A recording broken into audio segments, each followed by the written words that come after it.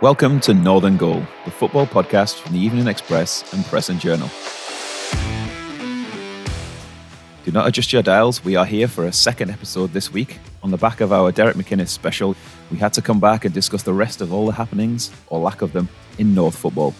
There's Caley Thistle's latest setback, Ross County making strides towards survival, and the progress in getting the lower leagues restarted. Also doubling up with myself, Jamie Durrant, this week is Callum Law. How are you, Callum? All right, and you two, gentlemen. Well, you're giving away the fact there's someone else here, Callum. Well, he did say doubling up. We're joined by the inimitable voice of Mr. Paul Third. Are you all right, Paul? I am. Have I missed much? Oh. I'm sure you weren't asking that on Monday evening. Oh, indeed I was not, no. Anyway, a break from the Dons will be nice. Let's go. Absolutely.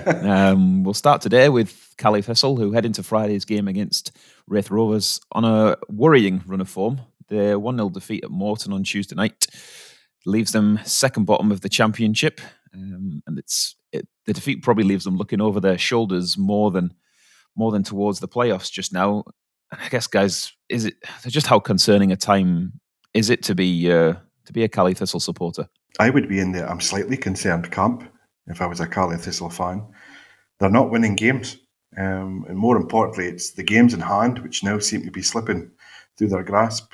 As you've said, they're second bottom of the division, ahead of an Alloa team that they failed to beat in their last two recent matches against each other. And they're now in the playoff spot with League One in mind. Arbroath, who are now above them, seem to be picking up form and are capable of picking up 3 points in games. That's where the slight concern comes if you're a Caley Thistle fan. I mean, that's the thing. Perhaps one thing in Inverness's favour is that the table is very congested. I think they're only 7 points off fourth spot, which with the games remaining could be made up. But it's where the form comes from to actually get themselves up the table, because there's not a great deal of signs, is there, at the minute to suggest that things will turn around quickly. I think, to me, looking at it, Inverness's issue, it's maybe simplistic to say it, but being ruthless in both boxes, because if you look at the games they've lost this season, they've lost seven games in all competitions this season. 6 of them have been by a single goal. They haven't taken a doing off anyone. They've been in every game they've played this season and had chances and either haven't taken them or haven't been solid enough defensively. So if you can just, if they could just find that slight change at either end, then the results in the last 8-9 games could be very different potentially, I think. But well, I mean, Neil McCann said after the game on Tuesday night that there was something missing in their performances just now. They weren't taking what they were doing on the training field into games, and he kind of mused on the fact that maybe the change of management, obviously kind of losing John Robertson and Scott Kelleher for an indeterminate period of time, may have had a bigger effect on them than kind of maybe realised. And I mean, the players themselves have said that there's no excuses for it. They're not kind of making that out to be a reason for this dip in form. But could that kind of have almost a subliminal effect on their run of form? Possibly, but when the manager who's now at the helm is saying something's missing, that's a bit worrying. And I have to say, I know we're now talking about the North teams, but it does sound awfully familiar to another team on our patch. You look at the form guide, just briefly, Aberdeen are second bottom of the Premiership, just above Kilmarnock. Now we look at the Championship, and Caley Thistle are in a similar position, second bottom of their division. Listen, it can turn around quickly, given how tight this league is, as Callum's touched on. And there's literally 4 points separating 5th place Dundee and Caley Jags in 9th. But that 7 points off the playoffs is a bigger worry, because while it's not mission impossible, you're looking for Caley Thistle to have to climb above an awful lot of teams. And given how small the league is, they can't all be losing every week. Someone's going to be picking up points out of all those clubs above them. So for them to start moving up that league, they've got to turn this around quickly, or it's going to be gone before they know it. You sort of touched, Jamie, on the upheaval that they've had off the pitch, obviously, which is unforeseen, really, the circumstances with John Robertson and Scott Kelleher, and we obviously wish them well. But the other side of it as well, with Neil McCann coming in, if you look on the pitch, they've then had all these games in hand to play to catch up, which probably, from Neil McCann's point of view, he said when he came in, there was a good base to work with and he might try one or two things differently. From his perspective, probably playing Tuesday, Saturday or Tuesday, Friday, I think every week since he's been in the job, isn't particularly helpful either in terms of time in the training pitch and trying to implement what you want to do and then get the players to carry that into a game. And the flip side of that is as well, when you're trying to do that with a lack of time and then the results don't come as they haven't of late, you probably find that confidence among the squad sort of drains away as well. So I think in that regard, it's a bit of a sort of vicious cycle, really. But I mean, they say all that, but if they could go and beat Raith on Friday, then you might see them snap out of it. We don't know. Well, I think Neil McCann touched on that earlier this week about the kind of the cycle of games as well. It's something you might appreciate as a player, because you'd obviously rather be playing than training. As a coach, there's less time there to correct any errors that you're seeing or work on anything different, because any days off the players are getting, or any time between games, there's a lot of recovery time just to get players ready to go again. So if you're playing on a Saturday and then a Tuesday, you've got Sunday, Monday between a game, you've got to recover them on the Sunday, do brief work, which is probably mainly geared towards your specific opponent rather than any kind of like fundamental changes on the Monday. And then you're back into it Tuesday. And then you look at it again, that it's got the same 2 days between this game and the next game.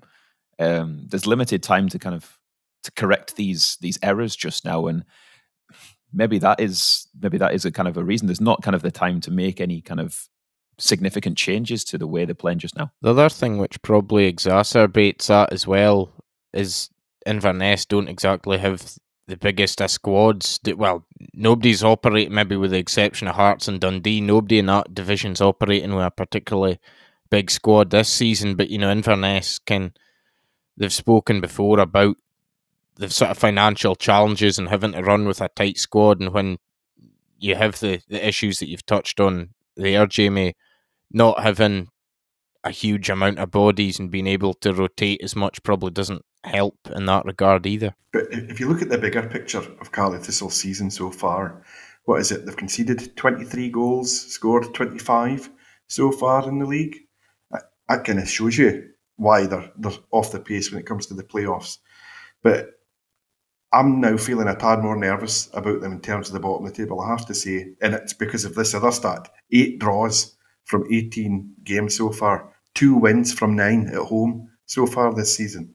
That is the form of a team that's going to be toiling near the bottom. Well, that's it. And I mean, Alloa have always tended to be their bogey side as well. I mean, and obviously Alloa are the only team below them in the table at the minute.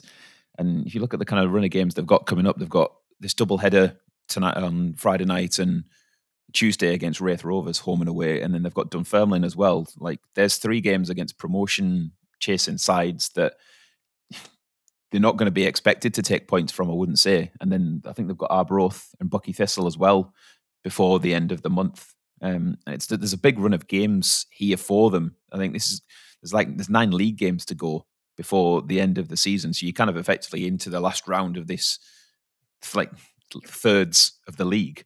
So it's like the time is now to try and do something to save your season. They talked about March being a pivotal month, and here we are 3 games into it, and it's 1 point. Is it 1 point out of 9 so far? It's worrying. It's worrying, and the degree of difficulty of the matches that they've now got lying ahead of them are increasing. If you're Bucky Thistle, let's be honest, the way things are going, you're thinking we might have a chance of a cup shock here by the time the Scottish Cup tie comes around. Because that confidence is going to slowly ebb away within the Inverness ranks if they can't get up and running sharpish. The other thing as well, and I'm not sure how much this has been spoken about, but it's not with the circumstances as well. It's obvious, to me, looking at it anyway, it's far from an easy task for Neil McCann, in the sense that he's come in exceptional circumstances to help the club out. Because of the nature of those circumstances, he doesn't know how long he might be there for. We've spoken about the fixture congestion, and as a result of that, he's had next to no time really to get used to working with the players or impart his message. So it's, Ken, that's maybe overlooked as well, and people might point fingers at him potentially about the form, but it's not been an easy situation, I don't think, for Neil McCann to have to deal with either at this stage. I'm with you on that one. Sorry, I'm going to hark back again, but you look at the contrast with Aberdeen. Aberdeen have had a change of manager for different reasons. Caley Thistles is only temporary, we expect, but at Aberdeen, their guy who's coming in and working with the players is someone who the players all know in Paul Sheeran. This is not about transfer windows. This is about having someone who knows how the players work, know how the operation goes. Contrast that with Caley Thistle, through nobody's fault, and with the very best of intentions. But Neil McCann's come in blind here. And as we're saying, all he's doing is going game to game, Tuesday, Saturday. There's no time for anything. He's only met half of these players in the last, couple of weeks. It's hard to get going quickly. I absolve him of any blame for you to go as strong a term as that for what's happening at the minute. He's just coming in to try and keep things going and keep the team ticking over for the next game. Across the bridge, things are obviously looking a little bit more rosier on the back of, a huge result for them against Kilmarnock last weekend, coming from behind to win 3-2. And they've got Hibs coming up this weekend. I mean, have you been impressed with the way John Hughes has almost galvanised the place a little bit? Oh, I am. I mean, just look at the form guide. What are they? They're the sixth best performing team in the last 8 matches in the Premiership. They've scored 11 goals.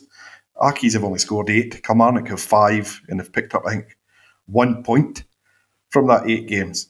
While County have got 12 and Accies have got 8. If you're looking at how things now stand down between the bottom 3 clubs in the division, Ross County are the form side. I think when you touch on John Hughes, the one thing that Ross County were always going to get regardless of results was a passion and an enthusiasm and an intensity really to the way he goes about things.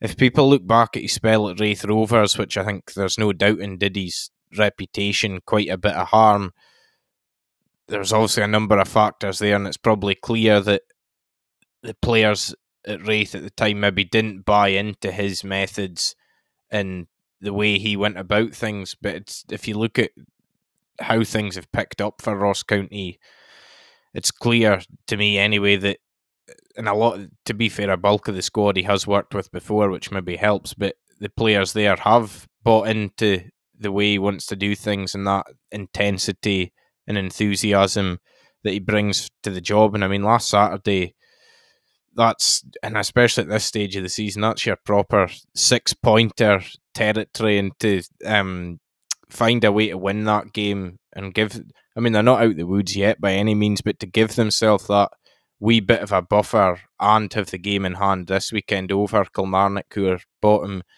was a great result really for the Staggies. Let's be honest, when we see that they fall a goal behind, we're thinking on Saturday, oh no, this is a trouble lying ahead for the Staggies here. But it speaks volumes of the confidence now within the squad that not only did they come back to win the game, but they did so quite convincingly. I mean, I know it's a 3-2 scoreline in the end, but County were well on top from what I hear. I think what they've got that a lot of that maybe a couple of the other clubs down there haven't got is they've got a natural goal scorer in Billy Mackay, who for whatever reason has been in and out of the team this season. I think it was only something like 10 starts he's made this year. And he's speaking to him after the game last weekend, he was kind of almost quite determined to prove a point and prove his worth.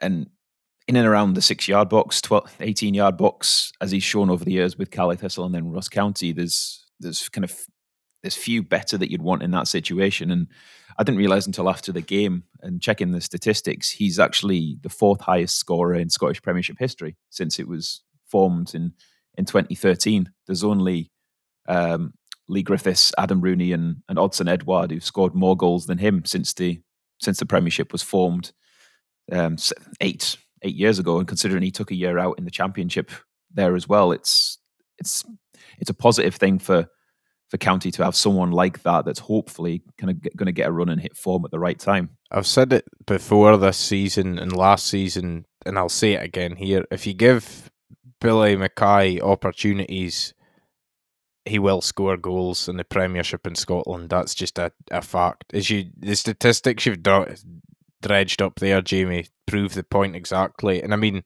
the three guys ahead of him on that list, Odsonne Edouard, Lee Griffiths and Adam Rooney, have been playing for sides competing at the top end of the table. With the greatest respect, I know Inverness were a top 6 side when he was there for some of the time, but a lot of the time when Billy Mackay's been in this Premiership, he's been playing in sides that have been fighting at the wrong end of the table, trying to avoid relegation, which probably makes that achievement more impressive, really, to be fourth on that list, depending on your viewpoint. I think the other thing which has helped him is recently at Ross County, we've seen he's been partnered with Jordan White up front, and I think that's kind of suited his game because Billy Mackay's obviously not in terms of stature and physicality, not the most imposing player, but he's a goal scorer, whereas you have Jordan White who can sort of be used as a focal point and a battering ram almost at times. And with Billy Mackay off him, I think he's been able to reap the rewards of Jordan White's good work as well, with his back to goal and in the air and things like that. Mackay's a menace. He always has been. He's just that busy sort of player. He gets about. And to be fair, they've got Ollie Shaw in the ranks as well. I mean, there's goals within that forward line, which is exactly what you're needing for a club trying to fight to stay in the division. That's where the big advantage lies for me. I know overall you look at Kilmarnock and Accies and they've actually scored more goals than Ross County so far this season. But if you're looking at it now from where we're at and on forum, County are streaking ahead of them. It does seem to me that's like, I know when John Hughes came in, a lot of people were pointing to the Wraith Rovers example and what happened when he went in there and how their form kind of tanked. And I think there were probably one or two people thinking the same might happen again. But to me, it appears that there's maybe a lesson been learned there, that he hasn't kind of gone in and made the same mistakes that he did at Wraith Rovers. And as Callum mentioned before, he does know quite a few of the players there, so he has that kind of added benefit already. But I think it was Billy Dodds that was saying on the radio after the game on Saturday, there's always an enthusiasm and an enjoyment around like teams involving John Hughes, and I think that's got to carry over to the players, like particularly given the predicament that they were in, that they are in just now. I mean, that's got to be like a little added bonus for them, that they're not going to get mired down in kind of negativity when they've got someone like John Hughes around the place. They're playing like a team and a group of players who are enjoying their work. That's clear. That's what you're seeing with the Staggies team just now. And yes, I mean, when he first came in, we spoke to several former Caley Thistle players who had all spoke glowing terms about John Hughes and the impact he'd had on their careers. And to a man, they were all saying, he's going to do a great job over the bridge at Dingwall. I'm sure it probably stuck in their craw to actually say that. And the fact he has so many former Caley Thistle guys in there means he has loyal, trusted lieutenants already who are on side and on board and are going to do the talking up on his behalf, saying, listen, boys, listen to the gaffer, he's great, he's really good. And suddenly the whole atmosphere within a dressing room changes. It's just that positive reinforcement.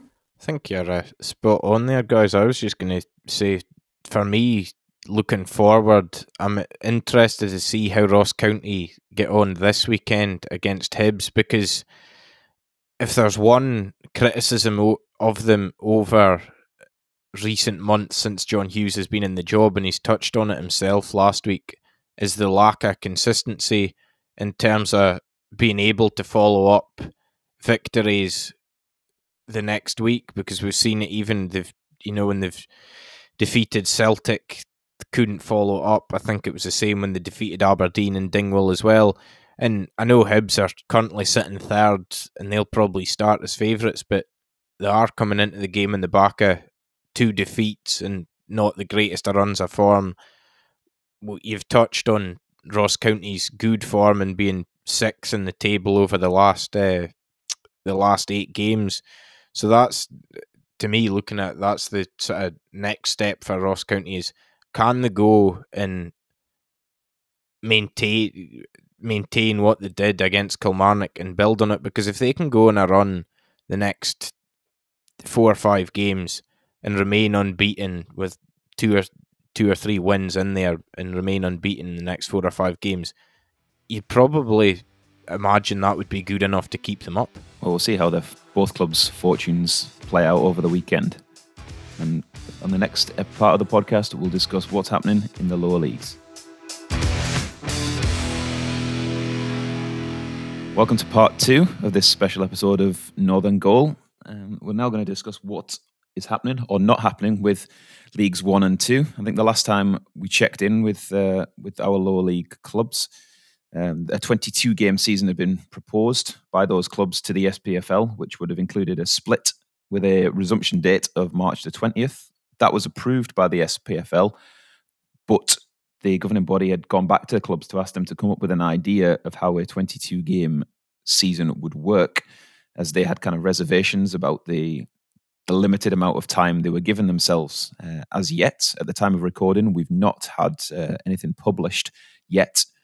Callum, as our resident lower league expert, what's the lay of the land as it stands? Well, expert's a bit of a strong term to use there. You've built me up for me to let myself down spectacularly in the next 30 seconds or so. But anyway, from the people I've spoken to, as it stands, 22 games is still the option, I believe, that they want to pursue. 27 games, I think everyone's in agreement now, is off the table. 18 games is still there, but I think the feeling on 18 is it's kind of a last favourable outcome, if you will, in that it's better than the season being scrapped, but it's not what they want because it's, a pretty short season, whereas I think they feel 22 games is more palatable in terms of the length of a season and, clubs being promoted and relegated on the basis of that. And I can understand that, to be fair. I can see the reasoning, but this current impasse that there is between the clubs and the SPFL is the problem, because aside from the timing issue, the other issue I think that the SPFL have raised about 22 games is if you have a split where it's top 5, bottom 5, you're then going to come to a situation where on the last day of the season, you have a team in each section not playing a game, which can cause a problem, because if you have a team that, it depends on a whole manner of things, but you could have a team that could potentially be relegated or knocked out of promotion, playoff spots or whatever, if 2 other teams are playing in a favourable, and a certain result would suit them, if you know what I mean. I know it's a lot of ifs, buts and maybes, but it's these sort of things in the phrase that we thought we'd heard the back of last year, sporting integrity, gets raked up again. So I believe in the next day or so we should hear what the arrangement is. There's been discussions ongoing about how they can make it work, and the big thing as well is that the clubs know if they can't come to some agreement and can't start on the 20th of March, then it has to be 27 games, and then the season would have to be scrapped, which is the outcome that nobody wants ultimately, because there's all sorts of ramifications if the season was scrapped. I know a 5-5 split is far from ideal, but that's the only way to do it, surely. You can't go 6-4, because how can you play 22 games in a top 6 split after 18? I don't see another way around this. It's not very fair to the teams at the bottom either if they're only going to have 3 games after the split. Well, that's the thing. 30. It's like if there's going to be a split to get the games up, it has 5 and 5 is the only option. But I mean, how it's going to be done or how it's going to be passed remains to be seen. I think as well it's a week on Saturday. Leagues 1 and 2 are supposed to be getting underway again. To me, it sums up the whole shambles is a strong word, but the whole saga since... No, it's not. It's a shambles. Well, you're right. It is I was trying to be diplomatic, but you're right. It is a shambles. Since they've been suspended in January, that they're now 10 days away from resuming, nobody knows who they're going to be playing or what the fixtures are yet. It's dragged on, and between I actually do feel sorry for the clubs in a sense in this, in that as much as there's been criticism of it and the proposals that the clubs put forward to try and get back to playing with tests and other things that we've touched on before, and I won't go over again, but the clubs have tried to be proactive and sort of help the authorities get them back as best they could. But between the SFA and the SPFL, it's just really been one farce after another. When you look at you could look at a longer period, but when you look from January, I believe it was January the 11th was the day they were stopped, to where we are now. That's the sound of Callum well and truly taking his perch on the fence there. I just love the fact we went from I'm not going to call it a shambles to it's a farce. That's what we need, Callum. A fire in the bellies here. Come on. What about the Scottish Cup as well, with that coming? Poor Highland League clubs going in completely cold, the way it's going to be looking. Well, I can tell you about the Scottish Cup as well, because it links to what I've just said about fixtures. Apparently, I was told yesterday, one of the reasons why we're still awaiting the fixtures is because they don't know how things will pan out with the Scottish Cup and the number of teams that'll be through, etc. So it's all interlinked, and nobody seems to be able to find a solution. I mean, the Highland League clubs, it's like you'd have to say they're at a disadvantage, really. I know that a lot of them, Fraserburgh's obviously through to the third round, but the other 6 clubs, it's the second round on March the 23rd. I know the League 1 and 2 sides will only have had one competitive game on the Saturday before that, but you'd imagine that will still help. I believe the Highland League clubs who are in the Scottish Cup and who will be testing could play closed doors games between each other, bounce games, to try and get them ready. But I'd be interested to know how many do that. But it's one of them. All the Highland League clubs have decided they want to proceed in the Scottish Cup, and there's a burden and a commitment to that with the testing and the protocols. So fair play to them for taking it on. But as you say, 30 coming in basically completely cold after more than 2 months away from a competitive game, it is a big ask for them to try and get results and get through. Well, I think there was kind of the view that I picked up from quite a few Highland League clubs was that the whole Scottish Cup announcement had kind of caught them off guard a little bit, that it wasn't something that they were expecting, and then it's kind of been left to them to solve what and how they get about playing again.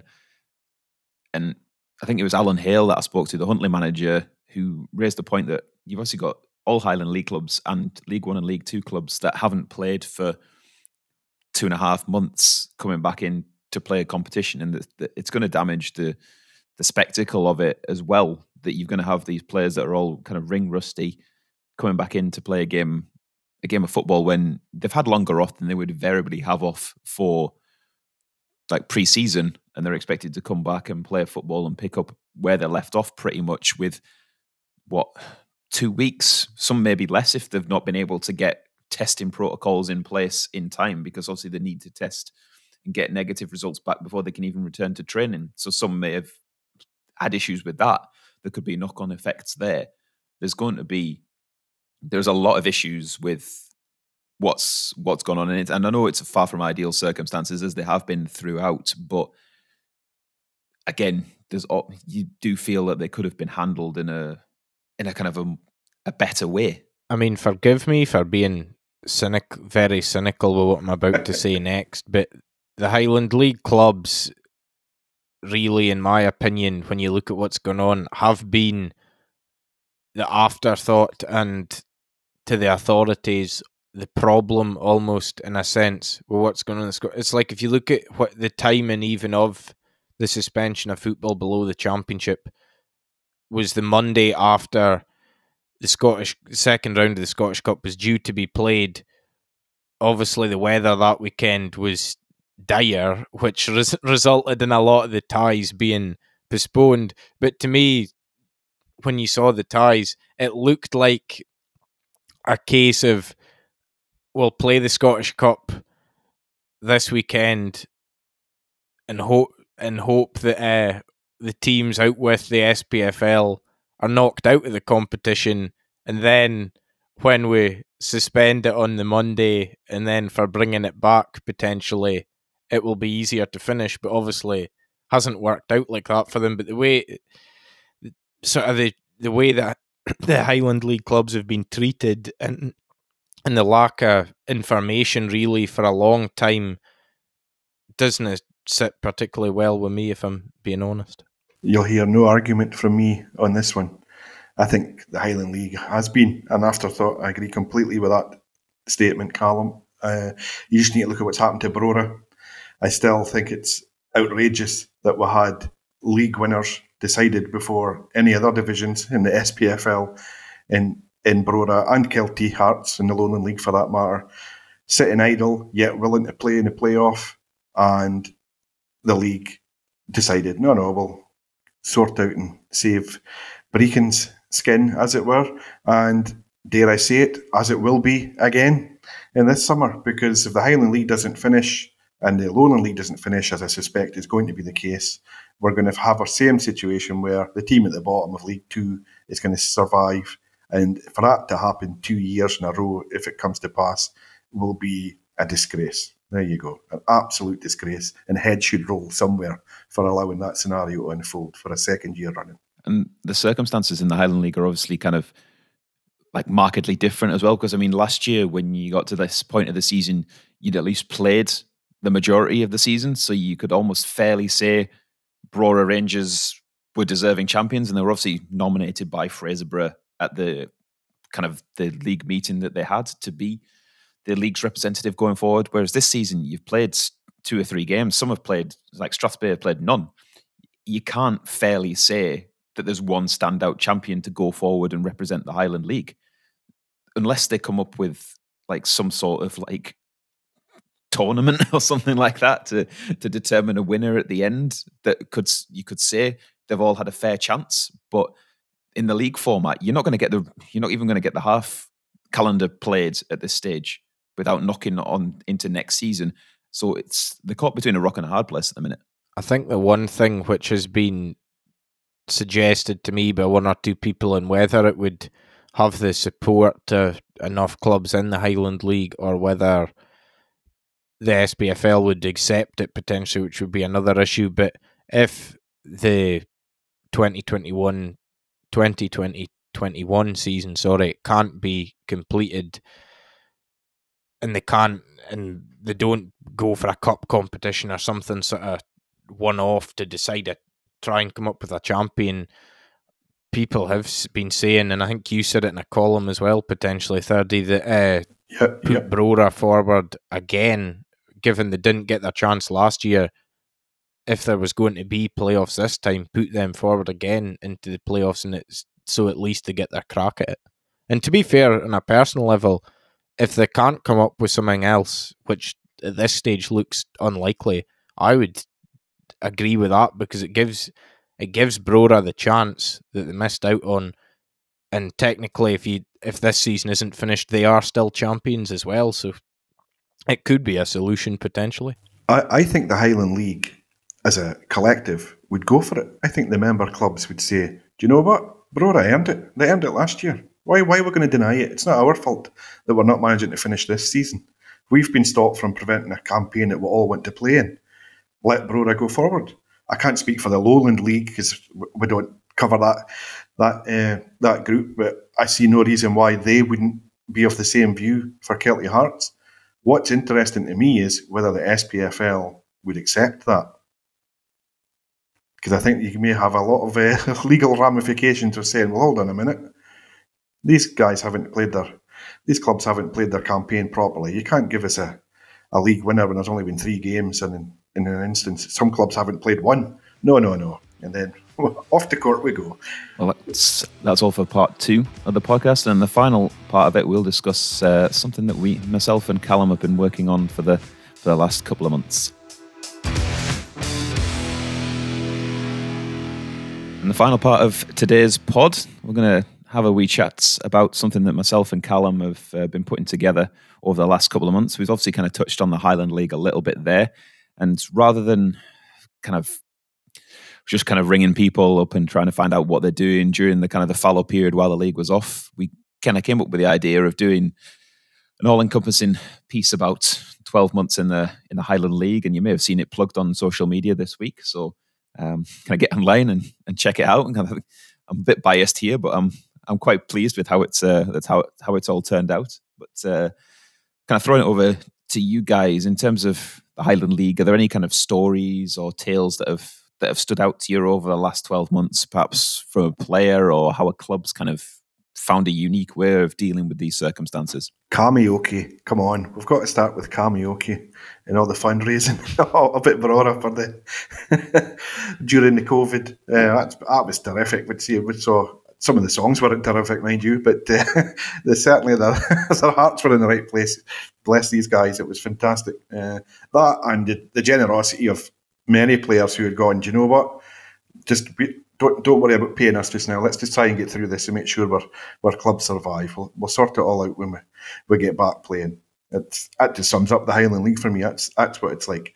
There's a lot of camaraderie, not just within clubs, but within dressing rooms, with players across the league. Couldn't agree with you more, Thirdy. I mean, Craig Campbell's fundraising initiative was quite superb. You were having a go at the singing. I thought some of it was nae bad, to be fair. I thought they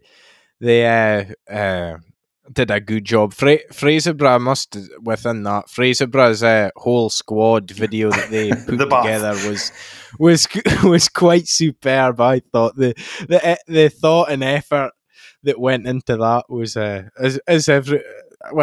the thought and effort that went into the whole thing was quite brilliant, and for a very good cause as well. You speak about, players have obviously, and management and coaches have waived wages, and that shows really that, as I think everyone knew anyway, that your guys that play in the Highland League, they play for the love of the game. It's not for anything else. They play for the enjoyment, and they were wanting their clubs to survive, and they were wanting to have something to go back to. So that was the clear motivations behind it. The other thing that's stuck out to me over the last year for the league as a collective, really, is I think they can be proud of the way they've handled things in terms of how they concluded last season. It was really as straightforward as it could have been, and they were ahead of the curve, really, in that sense. And since then, they've had to try and react to basically constantly changing circumstances and rules. And I mean, if you look at all the clubs, there's nobody at any club in the Highland League is employed full time and to come up with this stuff or to run the club or anything like that. All the protocols that have had to be put in place to allow them to even start this season, it's been volunteers putting in their time for nothing again, just to try and bring football back. So I think the effort and commitment that's been shown really has to be commended, in my opinion. And there's one club that I'd done a little bit with early on in the pandemic, and it was a club that I'd kind of worked with quite a lot before. My previous job was with Nairn County. At the start, they put in place like a community kind of outreach program where they would offer up kind of their services to members of the community that were maybe vulnerable or shielding to go out and do everyday tasks like walking the dog or going shopping or whatever, and collecting prescriptions, which obviously would be even more kind of vital at that time. That I think we'd seen quite a few clubs and organisations engage in that sort of kind of community program, which is obviously hugely commendable. And then later on in the year, I also remember kind of doing a story about them displaying the name of a local mental health charity, Mikey's Line, on the front of their shirts after there was a kind of a number of kind of tragic losses of life in the Nairn area of kind of young people, and they'd kind of taken the step to say, no, we need to do something about this, and they've actively kind of promoted it like on their shirts and at the ground as well, which again I think it's an example of the kind of the community centered nature of the Highland League, which I think is probably the best way you describe the Highland League to outsiders who maybe didn't know about it, is that yes, there is that kind of grassroots football element to it, but there is also an extension of community there. That you look at a lot of these clubs, they are kind of like hubs in these smaller towns across the north of Scotland that provides a place to go on a Saturday or a Wednesday night for folk who maybe don't have a lot else going on, or it's an opportunity or it had been an opportunity to meet friends. And I think it's a good thing that a lot of these clubs have given back to the local community that has supported them so well over the years. I think the biggest shock story for me, if I'm looking back in the last 12 months, was Forest Mechanics' decision not to take part this season. Because when that was first floated, that idea, I think privately we all thought, well, I can think of one or two clubs who might decide not to take part. Hand on heart, the one I thought might have been Fort William, given so many of their guys had come from Carly Thistle the previous season. We'd had a lockdown. We didn't know what issues they could have in terms of player availability. But to be fair to them, they managed to get a squad together, and that's terrific. But then for Forest to go, do you know what? We're not so sure how this is looking for the next months ahead, and we'll maybe just sit it out and try again. In hindsight, they've played a blinder, I think. We're very astute. Whoever had sat back and really thought, well, what's our chances here? We think it's slim. Let's maybe just hold off. I don't think any other clubs will be looking at them thinking, well, they got it wrong at this point. Yeah, the other positive story, a better mention, or a former colleague of ours will be chastising us when things did return in last season's Highland League Cup was completed.